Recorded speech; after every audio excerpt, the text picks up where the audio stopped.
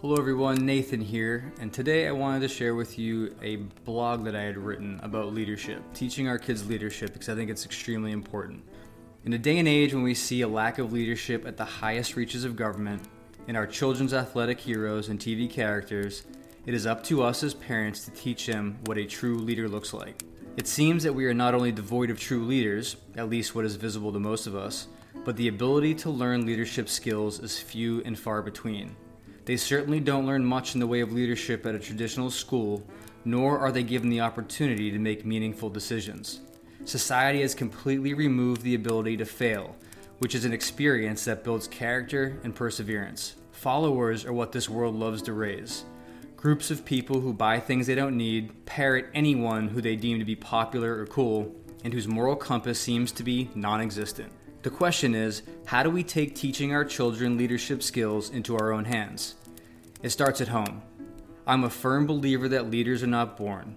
They are created through life's experiences, life's up and downs. Through this journey, our children are tested, and at each crossroad, their character and decision-making skills are put to the test. Us as parents give them the compass, but which way they decide to go on the map is completely up to them. I believe a major learning opportunity is giving them the responsibility to make choices. These choices may seem trivial to us, but to the child they are being given the ability to critically think. They must weigh the consequences of their choices, even if it ends up to seemingly be the wrong one. Too many children are coddled and protected from failure, and this is a disservice to them. How can we expect them to make decisions as adults when we never allow them to make decisions as children, when the stakes aren't as high? Society then wonders why there are so many people incapable of taking care of themselves. Let them solve problems. Coming to a solution is an empowering experience. Don't jump right into telling them how something needs to be done. In most cases, there are many ways to solve a problem. Let them figure it out on their own, and you might be surprised how capable they truly are. Knowing that you can work through something is a leadership tool that many people don't have. That is why we have so many quitters. They have never been allowed to critically think for themselves. Study great leaders at home.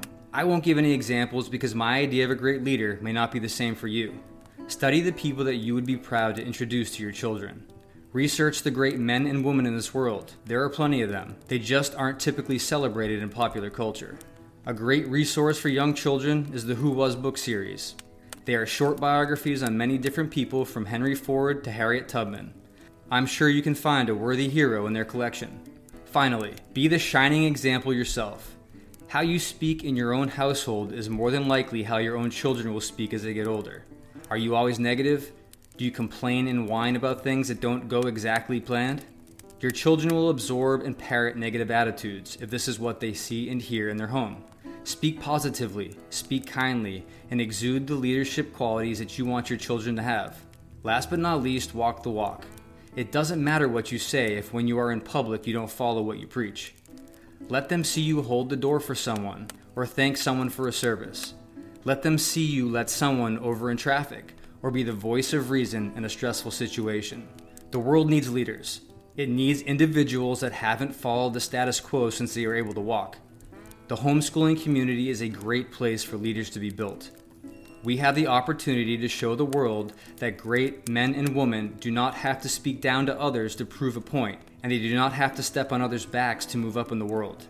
We can teach them that once they have arrived at their destination, to reach back and grab those that have fallen and help them along the way. Good luck to all the future leaders of this world. Just a reminder, we have all the links to our ongoing community support in our show notes. Our friend at Waldock Way, she has built a lot of unit studies based on the Who Was series, and we have that link in our show notes if you want to help us and you want to help her. So please check out the show notes and click on it. I hope you guys got something out of this, and I hope you guys are all building great leaders in your own homes. Have a wonderful, wonderful week.